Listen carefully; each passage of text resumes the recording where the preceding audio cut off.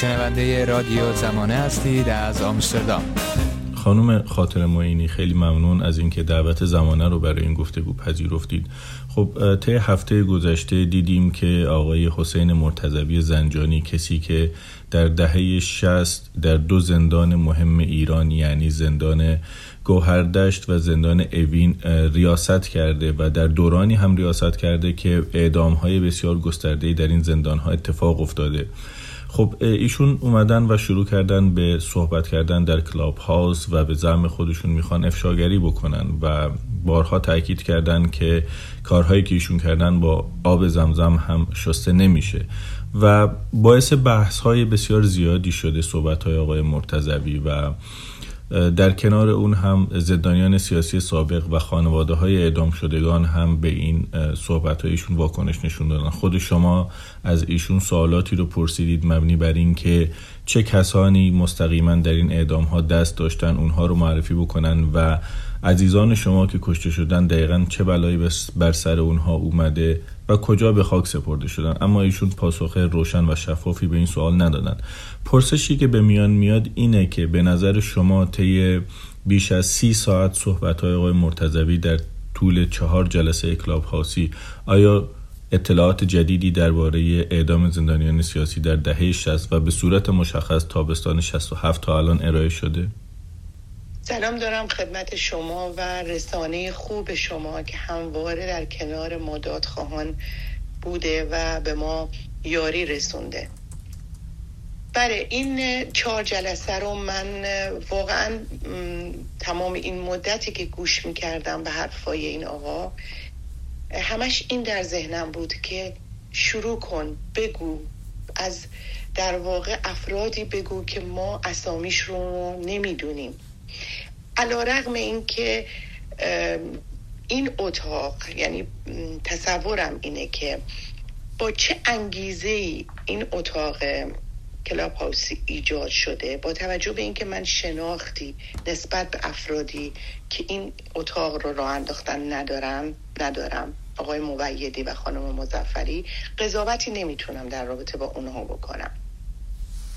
ولی در مورد آقای مرتضوی خوشبینانه ترین احتمالم اینه که پشیمان شده و به سن مثلا 80 سالگی نزدیک شده و شاید میخواد که یک حرفهایی رو بگه و بدترین و شاید کمی به در واقع واقعیت و درست بودن نزدیکه اینه که از طرف اطلاعات باشه یا اینکه دوستانی به قول معروف که گفتن برای سفیدشویی بوده، عادی کردن جنایت، نقشه برای حمله به جناح مخالفه که رئیسی میتونه باشه چون که دائم از رئیسی نام میبرد. و من با این احتمالات جلو اومدم و گفتم که به عنوان یک دادخواه که در جستجوی عدالت هست، باید ذهن من هم عادلانه رفتار کنه و فکرم عادلانه باشه.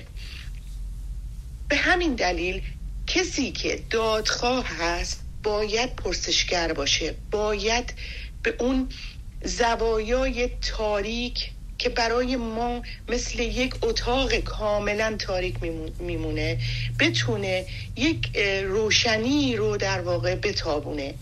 این وظیفه تک تک ما دادخواه هست که پرسشگر باشیم، خواهان این باشیم که واقعیت و حقیقتی که گذشته در اون زمان رو بفهمیم.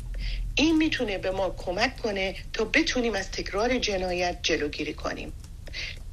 حالا اون در واقع برخوردی که این فرد میکنه که به نظر من با توجه به این که رئیس مخوفترین زندان اوین و همچنین در گوهردشت بوده که این همه جنایت درشون اتفاق افتاده در دهه 60، از سال 60 حتی قبل از اون، از 57 به بعد، و همچنین در سیاه ترین روزهای تاریخ ایران من میتونم بگم که عظیمترین کشتار، یعنی کشتار زندانیان سیاسی که دست بسته در زندان بودند و حکم داشتند، ایشون اشاره کرد، گفت این افراد حکم داشتن. ما هم مثلا برادر من حکم ابد داشت، شوهر خواهر من کسری اکبری کردستانی 12 سال حکم داشت و حمید نصیری پسرعمه من، ایشون آزادی بود، ساک آزادیشو مادرش آورده بود که آزادش کنه. این افرادی که در تابستان 67 اعدام شدن یا در واقع به هر شکلی که اونها انجام دادند کشته شدند، اینها افرادی بودند که نه در شورشی دست داشتن و نه در هیچ کجای دیگه بودن. پس حق من اینه که الان به عنوان کسی که در واقع جستجوگره بیام از این آقا، با توجه به اینکه میدانم که نمیگوید، یعنی دقیقاً نمیخواست که بگه. حالا دوستانی میگفتن صداش با ترس بوده، اطلاعات دنبالش بوده، حالا امروز هم که شنیدم که دستگیر شده، به هر دلیلی تفره میرفت. اما در تمام این 4 روز من نکاتی رو که به نظرم مهم می اومد، ببینین آقای سیفیکاران، یک سری افراد هستن که ممکنه این صحبت ها براشون زیاد مهم نباشه یا توجهشون رو نگیره، ولی من به عنوان یک خواهر، یک عضو از خانواده جانباختگان که الان حدود 40 ساله، از دهه 60 اعدامی داشتم، در سال 67 اعدامی داشتم، 35 ساله دارم این روزها رو تماما به این قضیه فکر میکنم مهمه. یک موردی که ایشون گفتن اتاق گاز بود که ما اون زمان که اوین رو منفجر کردن ما رفتیم اونجا، به ما گفتن که هیچ اتفاقی نیفتاده، دارن این پشت پل میسازن و انفجار مال اونه. ما شنیدیم که گفتن از هواکش های زندان گاز پخش کردن و منفجر کردن. این مسئله برای من مهم بود. دفن در خاوران، ما 35 ساله داریم میگیم در خاوران، ما خود من تیکه های تن عزیزانمون رو اونجا دیدم، ما مادران و خانواده های خاوران شاهد بودیم، کانال ها رو دیدیم، ولی کسی نمیگفت که در خاوران بوده، گفت دفن در خاوران بوده. قضیه وصیت‌نامه که دقیقاً قبل مصاحبه من بود و واقعاً اون آشفتگی و به هم ریختن من بخش زیادیش به اون برمیگشت، این بود که این آقا برگشت گفت که کنار دیوار این بچه ها نشسته بودند و داشتن وصیت‌نامه می نوشتند. آقای سیفیکاران، برای من که خواهرم، برای یک مادر، برای یک فرزند، همسر و اعضای یک خانواده‌ای که عزیزترین فرد و مؤثرترین فرد در زندگیشو از دست داده، آسان نیست این رو شنیدن. به من حق بدن اگر من هنوز بغض دارم، به من حق بدن اگر هنوز خشمگینم و گریه نکردم به اندازه‌ای که اون سوگ من رو سوزانده. مورد بعدی تجاوز به دختران قبل از اعدام بود. این قضیه بارها و بارها ما شنیدیم که این اتفاق افتاده. دیدن کامیون هایی بود که حمل اجساد انجام می دادن. در روزهای اولی که خاوران رو ما می رفتیم، یک فردی بود که روبروی خاوران، من اینو تعریف کردم قبلا هم، روبروی خاوران یک اتاق، یک آلاچیق با این درخت ها و چیزایی، اتاقکی برای خودش داشت. اون اومد به ما گفت که شما خانواده های اینا این که آوردن؟ گفتیم آره. خیلی حالت آشفته و چیزی داشت، نامرتبی داشت. گفتیم آره. گفت که اینا رو با کامیون آوردن، صداشون رو من میشنیدم، هنوز بعضیشون زنده بودن. که اون زمان ما فکر کردیم که کسی میخواد آزار بده، اذیت کنه و بعد از اونم دیگه هرگز ندیدیمش. منظورم اینه که ما یک سری شنیده ها داریم، یک سری چیزها رو ما الان داریم از کسی میشنویم. درسته این فرد قاتله، جانیه، در جایگاهی بوده که دروغ میگوید که نمیدونسته، اما مهمه برای ثبت در تاریخ، مهمه. قبلا هم کسای دیگه گفتن، آقای رئیسی چندین بار گفته، ولی تفاوتش با اینه که رئیسی گفت کردم، خوب کردم و باز هم انجام میدهم، اما این فرد به هر دلیلی میگه اشتباه کردم، اگر کاری کردم و پشیمان هستم. تفاوت در اینه، برای من تفاوت در اینه و این احتمال رو حتی اگر 0% باشه باز امتحان میکنم برای رسیدن به آن چیزی که 35 سال ذهن ما رو به خودش در واقع وابسته کرده و میخوایم که بدونیم. این که شورش در زندان نبوده، اینها همیشه به ما میگفتن که شورش بوده. حتی رئیسی هم گفت، این اومد علیه اون حرف زد، گفت نه شورش نبوده در زندان. اعتصاب غذایی که اتفاقا ما در یک ملاقاتی که با برادرم داشتیم فهمیدیم که برای غذا اعتصاب غذا کردن، ولی خب رد شد رفت قبل از این جنایت. اعتصاب غذایی بوده که تموم شده رفته. و اینکه همه اینا حکم داشتند، همه اینها حکم داشتن، سالیان سال ما داریم میگیم همه اینا حکم داشتن، اینا میگن نه، چون یک سری کارها در زندان انجام دادن حکم دوباره به اینا دادن. و مسئله این که این افراد از قبل تعیین شده بودن. ببینین آقای سیفیکاران، خود من هیچگاه نپذیرفتم که یک عده‌ای رو میبرن اونجا و از بینشون انتخاب میکنن، میبرن در عرض کمتر از 3 دقیقه باشون صحبت میکنن، برمیگردونن، میبرن اعدام میکنن. در عرض چند روز 5000 انسان رو اینها اعدام میکنن بدون اینکه هیچ چیزی رو از قبل داشته باشن. این آقا گفت از قبل تعیین شده بودن. من از تعدادی از عزیزانم با توجه به اینکه بسیار براشون ارزش قائلم نمیپذیرم از این صفی که داشتن میرفتن توالت به صفی که برای اعدام بوده، چون این توهین به عزیزای ماست که سر موضع بودن و تا آخرین لحظه از آرمانشون دفاع کردن. این آقا دقیقاً همینو گفت حتی کسی داشتن دارش میزدن، من رفتم بهش چون خانواده‌شو میشناختم گفتم کوتاه یا گفته نه من بر سر آرمانم هستم. در این صورت کسانی که اعدام شدن مشخص تعیین شده بودن، حتی اینا میدانستن که این افراد سر موضع خواهند ماند.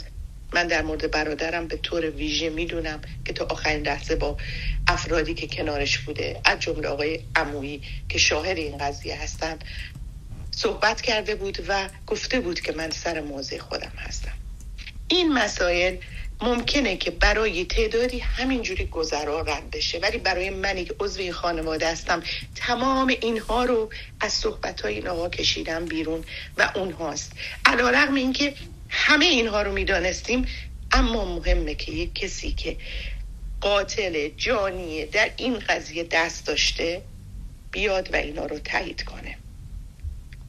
اما نکته‌ای که در اونجا من با آقای مرتضوی صحبت کردم، میگم که قبلش چون این قضیه رو شنیدم، وصیت‌نامه‌ای که از ما دریغ شد و بعد فکر کردم که خب چی میتونسته نوشته شده باشه در اون کاغذهایی که از ما دریغ شد.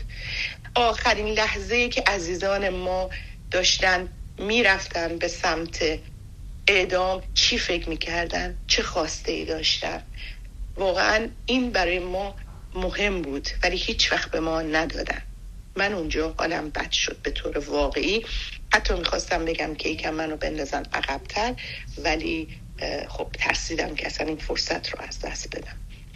سوال کردم، حق من به عنوان یک دادخواه اینه که سوال بکنم. سوالای منم این بود که عزیزان ما رو چرایی اعدامشون، چگونگی اعدامشون، چطور اعدامشون کردن، کجا بردن دفن کردن.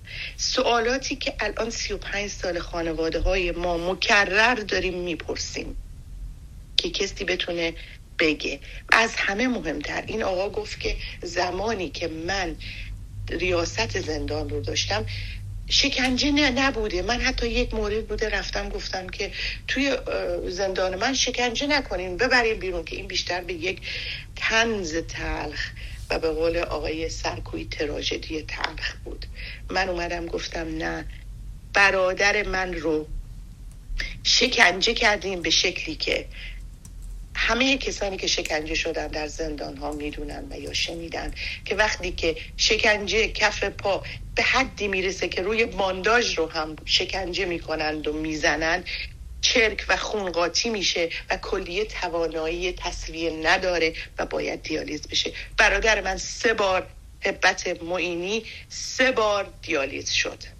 دست برادر من رو شکنده بودن که بچه‌هایی که بعداً آزاد شدن به ما گفتن که با آب شوفاژ، با آب گرم اونجا کاری میکردن که حداقل بتونه از درد بخوابه شب.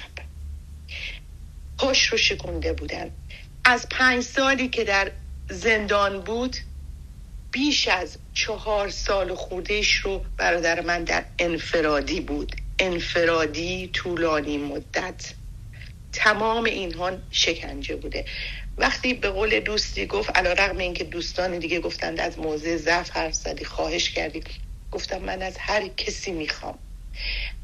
هر کسی میخوام که اون زوایای تاریک رو برای ما باز کنه. در عین حال که دوستی به من فرستاد گفت که من فکر میکنم که تو در واقع شرمسار کردی این فرد رو وقتی که این مظلومیت و این بغض در صدای تو بود و از شکنجه ها حرف زدی. شوهر خواهر من مسعود انصاری رو به قدری شکنجه کرده بودن که همسر و فرزندش رو نمیشناخت در ملاقات. وقتی ساکش رو دادن پر از قرصای اعصاب که برای بیماران روانی به کار میبرن، بعدم کشتنش، اعدامش کردن خیلی سریع برای اینکه سند جنایتشون بود و خیلی های دیگه. فریدون اعظمی پسر عمه منو سینه‌اش رو دریده بودن. تمام اینا شکنجه هایی که بوده و در زمان ایشون، حالا ریاستش نبوده، قبلش بوده، بعدش بوده.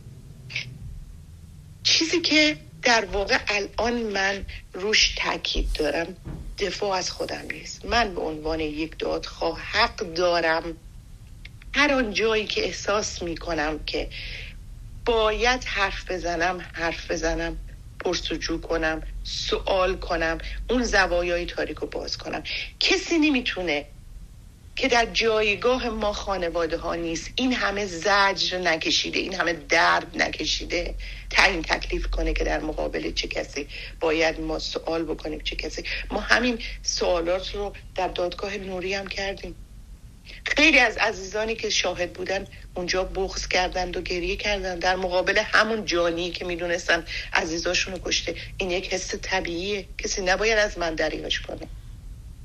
من بغض دارم، بله بغض دارم. عزیزترین افراد زندگی منو کشتن، چرا نباید بغض داشته باشم؟ من آن زمان گریه نکردم چون فکر کردم که نباید در مقابل اینا گریه کنم. مادر من وقتی که همون شب اول به ما همه گفت وایسین، همینجوری که وایستادین همینجوری باید بمونین. اما الان این اعتقاد رو ندارم. الان من سالگرد برادرم میرم جایی که در اسلو کمون در واقع نروژ جنگ جهانی دوم یک جایی داره که آخرین مبارزان کمونیست در اونجا دفاع کردن از شهر اسلو و قبر ندارن. میرم اونجا به یادش. سوگواری رو نباید از ما، هر چند که خانواده های خاوران سوگواری، زاری، گریهشون رو به مقاومت تبدیل کردن، به دادخواهی تبدیل کردن. و من همیشه اینو میگم افتخاریه برای خانواده های دادخواه دهه 60 که سوگواری رو به دادخواهی تبدیل کردن. مادران ما اونجا وای نمیستادن گریه کنن. مادران ما خاطرات بچه‌هاشون رو میگفتن، از بچه‌هاشون میگفتن و اون خاک رو حفظ کردن به عنوان سند جنایت که اکنون ما بتونیم به دنیا معرفیش کنیم. من افتخار میکنم اگر در واقع این خانواده ها هر کاری کردند، من به تک تک این کارها افتخار میکنم و اجازه نمیدم که کسی این حس رو، این احساس به نظر خودم شریف انسانی رو از ما دریغ کنه. و حق میدم حتی اگر خود رئیسی هم باشه من ازش بخوام که بیاد و حقیقت رو بگه. یک فرصته، یک شانسه. من میگم در بدترین شرایط یک شانس به قاتلت بده که بیاد بگه که چه کرده. این حس واقعی منه.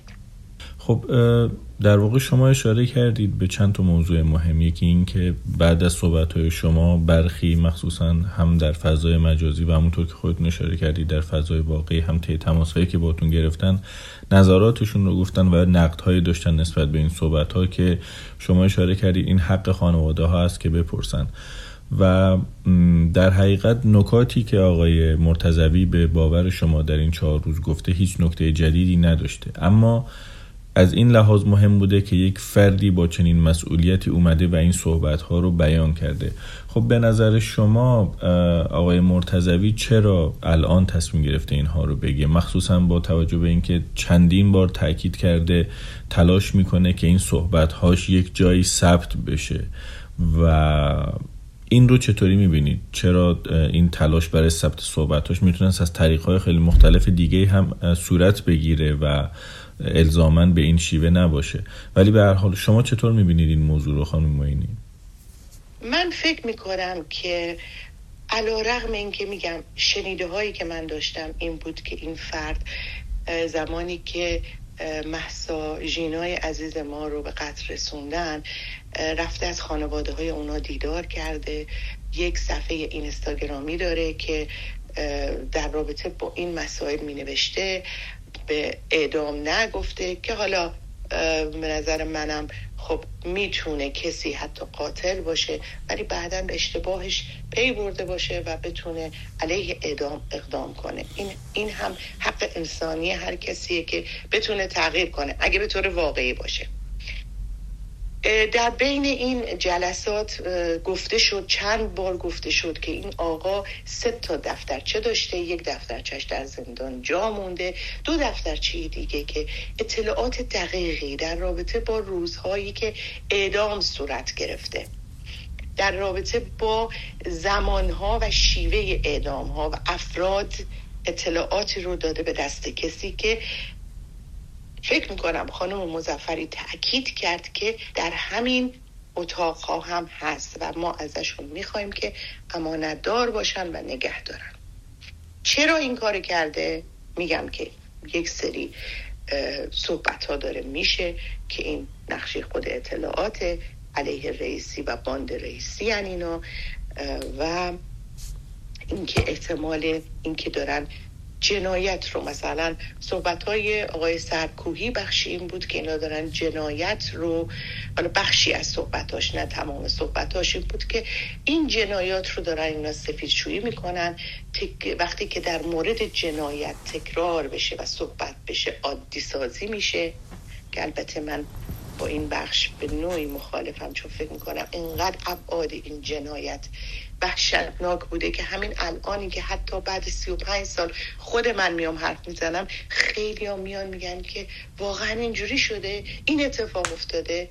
در همون اتاق بخشی که خواستم برم صحبت کنم همین بود که صدایی از ما هم شنیده بشه، افرادی که اونجا بودن با تمام احترامی که برای تمام افرادی که در این سالها چه دیر چه زود تغییر کردن، افرادی بودن که کلامی در این مورد نشنیده بودن و همین باعث شد که وقتی که ایشون اومد در پاسخ من بگه که من نمیدانم، که انگار یک واقعا دشنه‌ای رو به قلب من زدن، چون توقع من نداشتم از یک جانی، از یک قاتل که بیاد بگه که این کارو کردم، همینطوری که از حمید نوری هم حتی ما توقع نداشتیم. اما این که من این حرفا رو زدم یک تلنگری به ذهن افرادی که در اون کلاب هاوس هستن میشنوند که چه بر ما گذشته و پاسخ این آقا یک تضادی داره. من حتی اونجا گفتم شما در جایی میاین میگین که من بعد صحبتم و درگیریم با فردی در این، الان یادم نیست گفت با کی، لشگری یا نمیدونم یکی از این اعضای هیئت مرگ درگیر شدم، اومدم بیرون دیگه، وارد زندان نشدم و اعداما رو من ندیدم. از یک طرف شما میگید من دیدم داشتن کنار دیوار وصیت‌نامه می نوشتن، دیدم که دارن دار میزنن، رفتم گفتم توبه کن، اینا تناقضه.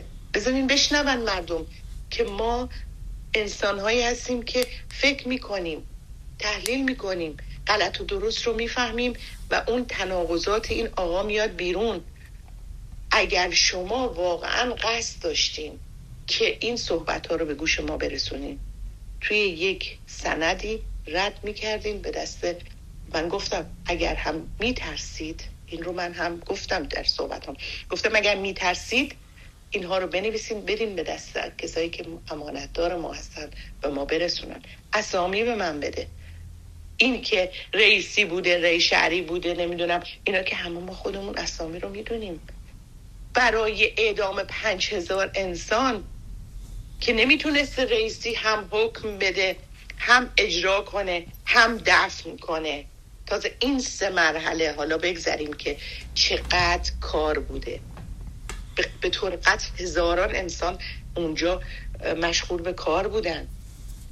اسم به ما بده، بگو که کیا آمر این کار بودن، آمرین این کار. حتی در واقع یه جوری هم اومد رد کرد که این دستخط خمینی نبوده، چون این حرفا نمیزد. 100 بار این حرفا رو زده. به خاطر دین اسلام بکشید، به خاطر دین اسلام. قتل سلمان رشدی رو برای چی داد؟ حکم قتل سلمان رشدی رو داده به خاطر اینکه علیه اسلام حرف زده. در کنار اینها هم داشت. من نمیدونم واقعا این فرد به چه دلیل این کار رو کرد. میگم تمام اینا احتمالاته، اما آن چیزی که وظیفه من بود، وظیفه من این بود که علیرغم این که میدونم دوستانی نوشته بودن تو نمیدونی این قاتله. دوست عزیز، من از 8 سالگی در جلوی زندان بزرگ شدم، چه زمان شیخ چه زمان شاه. چطور نمیدونم که کسی که ریاست زندان رو داره در اجرای حکم همونجا هست؟ نه میدونم.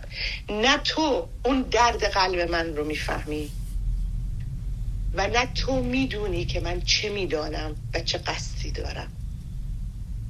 من دادخواهم، من باید بپرسم از قاتل، از جانی، از کسی که حتی از کسی که اون کانال رو کنده بپرسم آیا تو میدونی که این بچه‌هایی که تو کانال رو کندی و اونجوری ریختیشون تو اون کانال کیا بودن، چی بودن؟ من به تمام دوستانی که به من انتقاد کردن احترام میذارم و دوست دارم که این حرفای منو بشنون و بعد منو قضاوت کنن. دوستی برای من نوشته بود که بابت این من شرم کردم که تو از قاتل خواهش میکنی. نه، شرم نکن. اگر به جای من بودی که هیچ چیز نمیدونستی، تمام اون زوایای تاریک بود، میخواستی که کسی به تو بگه که عزیزترین عضو در واقع خانوادت، مؤثرترین عضو خانوادت، کسی که الان 40 ساله قلب من روز شب و همیشه با اونه و به اون فکر میکنه، چه اتفاقی براش افتاده، به طور قطع این کار میکردی. اگه به جای فرزندان اینا بودی، یک لحظه فکر میکردی که چی در ذهن اینا میگذره، حتما این کار رو میکردی. خانم معینی، الان ما میدونیم که دادگاه تجدید نظر حمید نوری در جریانه. این دادگاه در طی 2 سال گذشته بسیار حائز اهمیت بوده، با اینکه جمهوری اسلامی ابتدا سعی کرد که این دادگاه و شخص نوری رو نادیده بگیره، اما نهایتاً توجهش نسبت به این موضوع جلب شد، به خاطر اینکه در این دادگاه نام بسیاری از سران حکومت جمهوری اسلامی مانند شخص آقای رئیسی که در حال حاضر رئیس جمهور ایران هستند مطرح شد به عنوان کسانی که در این اعدام‌های گسترده نقش داشتند.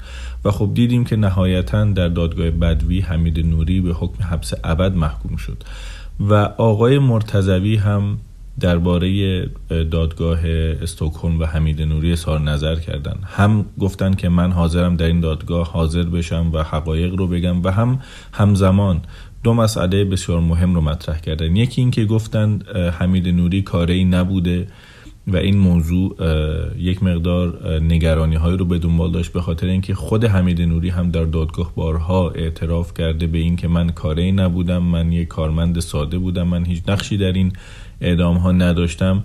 و از طرف دیگه یک فایل صوتی که از آقای قاضی مقیسه هم منتشر شد همین موضوع رو تکرار میکرد که حمید نوری کاری نبوده.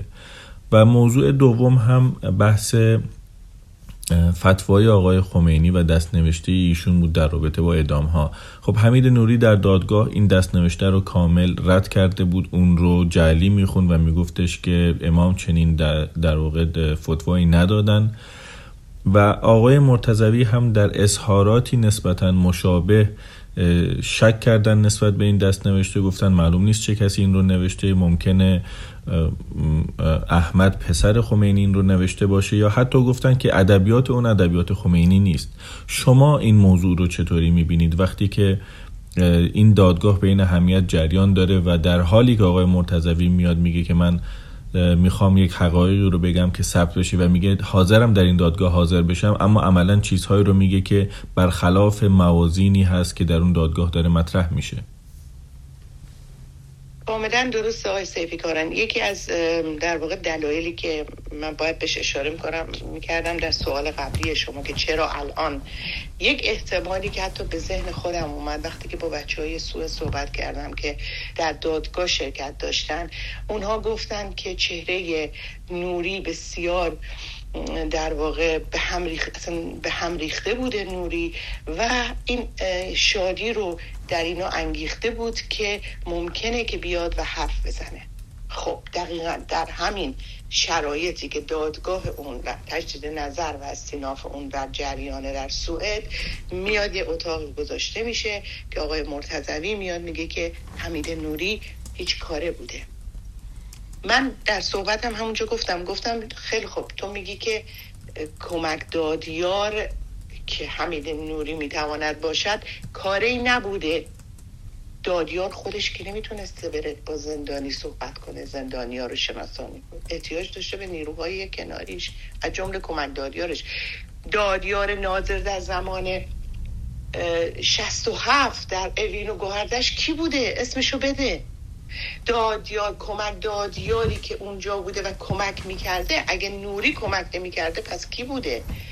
ببینین اینها میتونه به عنوان یک در واقع فرضیاتی که به یقین خیلی نزدیکه باشه که دقیقاً در شرایطی که داره دادگاه در اونجا تشکیل میشه و رأیش بسیار مهمه همچنان ایشون بیاد بگه که نه نیست و دقیقاً همون حرفی رو بزنه که نوری گفته که این دستخط خمینی نیست، ایشون هم بیاد بگه دستخط خمینی نیست، یعنی در واقع تایید حرف اون باشه. در این حالم که بگه من میرفتم، خب اگه میخواستی بری برای تو رفتن خیلی آسان بود، به راحتی میتونستی از کشور خارج بشی، یک کشور امن بری.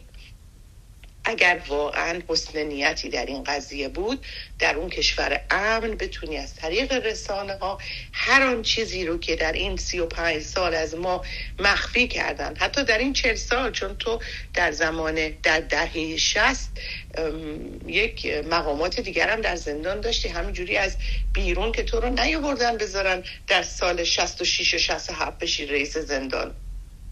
تو یک مهره‌ای بودی که مورد اعتماد رژیم به حدی که زندانیان سیاسی خودش رو بذاره در اختیار تو. یعنی تو یک مهره الکی نبودی، تو دست پرورده یک رژیم بودی، دست پرورده اطلاعات بودی و چه بسا هنوز هم هستی که میتونستی به راحتی اون دفترچه ها رو به دست برسونی به دست رسانه ها. حتی نمیخواستی اسم خودت هم باشه، میتونستی این اطلاعات رو به ما بدی به شکل دیگه. دقیقاً اینها نقاطی هستن که خیلی شما هوشمندانه الان از این چیز کردین. اینها همه نکاتی هستن که ما هم به اون فکر کردیم.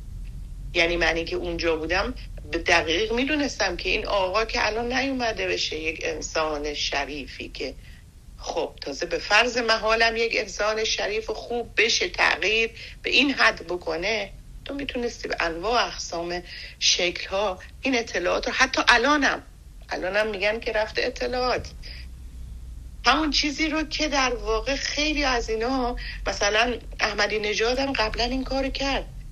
خب شاید تو میخوای برای رانتی نمیدونم امتیاز ویژه‌ای به رژیم بگی ببین من این امکان رو دارم برم به این خانواده ها بگم که چه بر سرشون آوردین، این امتیازات رو به ما بدین. تمام این احتمالات که روز به روز داره بیشتر برای ما در واقع دقیق تر میشه. چون روز اول این جلسه واقعا همه ما میگفتیم مثلا داره میاد بخواد بگه، بخواد حرف بزنه، دوم همینطور، سوم همینطور، چهارم بعد این که با من حرف زد رفت دیگه. یعنی حتی من فکر میکنم بهش گفته بودن برای چی حتی این خانم اومده حرف زده در این حد، شاید واقعا چون بعدش رفت و دیگه قرصمو نخوردم، دارومو نخوردم، رفت و روز بعدم که اصلا اومد نمیدانم تمومش. یعنی به قول معروف با فضاحت این قضیه رو جمع جوش کرد و رفت. ولی به قول شما دقیقا درست میگین، میتونست از طریق شما، رسانه‌های مختلف، این همه امکان اطلاعاتشو به دست ما برسونه، ولی نکرد و بعید میدونم که این کار رو بخواد بکنه. شاید میخواست رژیم رو تهدید کنه، اگه این امکانات رو به من ندین من این کار رو در این حد پیش بردم، میتونم هم پیش ببرم، پس این امتیازات رو به من بدید تا من ساکت بشم. یا رئیسی اگر تو بخوای بیش از این من رو در واقع الان بازنشسته شده، ولی خب اینا بازنشستگیشون هم که همچنان در پناه اطلاعات و در واقع امکانات دولت هستند، خب امتیاز بیشتری بخواد. وگرنه خب اینا میتونست اگه حسن نیتی داشت میتونست به ما بیشتر کمک کنه، یا حداقل در پاسخ من میگفت که خب من روش فکر میکنم، یک جوری به دستتون میرسونم. نمیدونم، من نمیتونم فکر کنم یک جانی چی میتونه فکر کنه، ولی تمام این احتمالات هم به طور قطع وجود داره.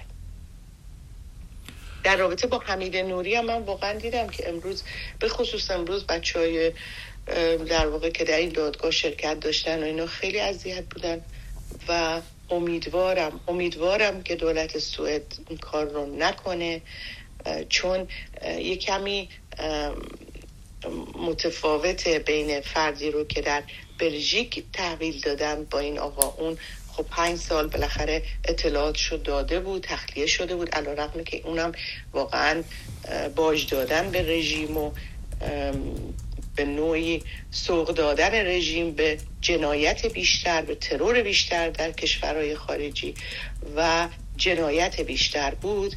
اما اون بالاخره یک سری اطلاعاتشو داده بود، نوری اطلاعاتی نداده، یک سری دلغک بازی و به قول معروف یک مضحکه‌ای میگیره و اونجا با اون شکلک هایی که در میاره و یعنی خودشو یه مدتی میخواست بزنه به این که روانیه. ولی خب اطلاعات رو من فکر میکنم اگر دولت سوئد بخواد این کارو کنه، خانواده‌های دادخواه باید یک اقدام بسیار جدی و مؤثری انجام بدن که من نذارم که این اتفاق بیفته. تا زمانی که حمید نوری تمام اطلاعاتشو در مورد اون فجایع، در مورد اون در واقع کشتار عظیم زندانیان سیاسی در 67 نگفته، نذارن از سوئد بره بیرون. من فکر میکنم که اگر در واقع ببینین یک مدتی هست که خب توی توییتر، به خصوص در توییتر، یک جوی ایجاد شده که به در واقع افرادی که در زمان شاه مبارز بودن و در زندان بودن شروع میکنن و حتی در دهه 60 اعدام شدن رو یک عده، خب که من فکر میکنم بیشترشون هم میتونه سایبری های رژیم باشه و یا یک عده افرادی که به طور قطع ناآگاه هستن، شناختی از آزادی، دموکراسی، انسانیت، آرمانخواهی، شرافت ندارن، میان و توهین‌هایی رو میکنن در فضای توییت که این آزاردهنده برای خانواده ها هست. من فقط میخوام یک چیزی رو بهشون بگم. امیدوارم هیچگاه دردی رو که ما کشیدیم شما تجربه نکنید، ولی یک ثانیه، یک لحظه خودتون رو به جای مادر داغدار که عزیزش رو در دهه 60 اعدام کردن بذارین. یک لحظه خودتون رو به جای خانواده هایی که عزیزانشون رو در اون دهه به عنوان کسانی که اولین مبارزین علیه استبداد و ستم و ظلم جمهوری اسلامی بودن بذاریم. اینها حتی مرتضوی اومد گفت اینها انسان‌های آزادی خواه بودن. بدونید اینها به خاطر آزادی زندگی و رفاه خودشون رو گذاشتن کنار. بسیاری از این عزیزان پزشک، مهندس و رشته‌های واقعاً تحصیلات بالا داشتن. اینها انسان‌هایی بودن که آگاه بودن، با شعور بودن، انسانیت رو درک کردن و به خاطر انسانیت و رفاه و آزادی مردمشون جونشون رو گذاشتن تو دستشون رو میتونستن عین شماها یک زندگی عادی داشته باشن و تا آخر عمرشون هم به بهترین شکل ممکن زندگی کنن. نکردن. علیه رژیم اولین مبارزین بودن که در دهه 60 علیه رژیم و جلوی رژیم ایستادن. با هم باشیم یک صدا، رادیو زمانه. یک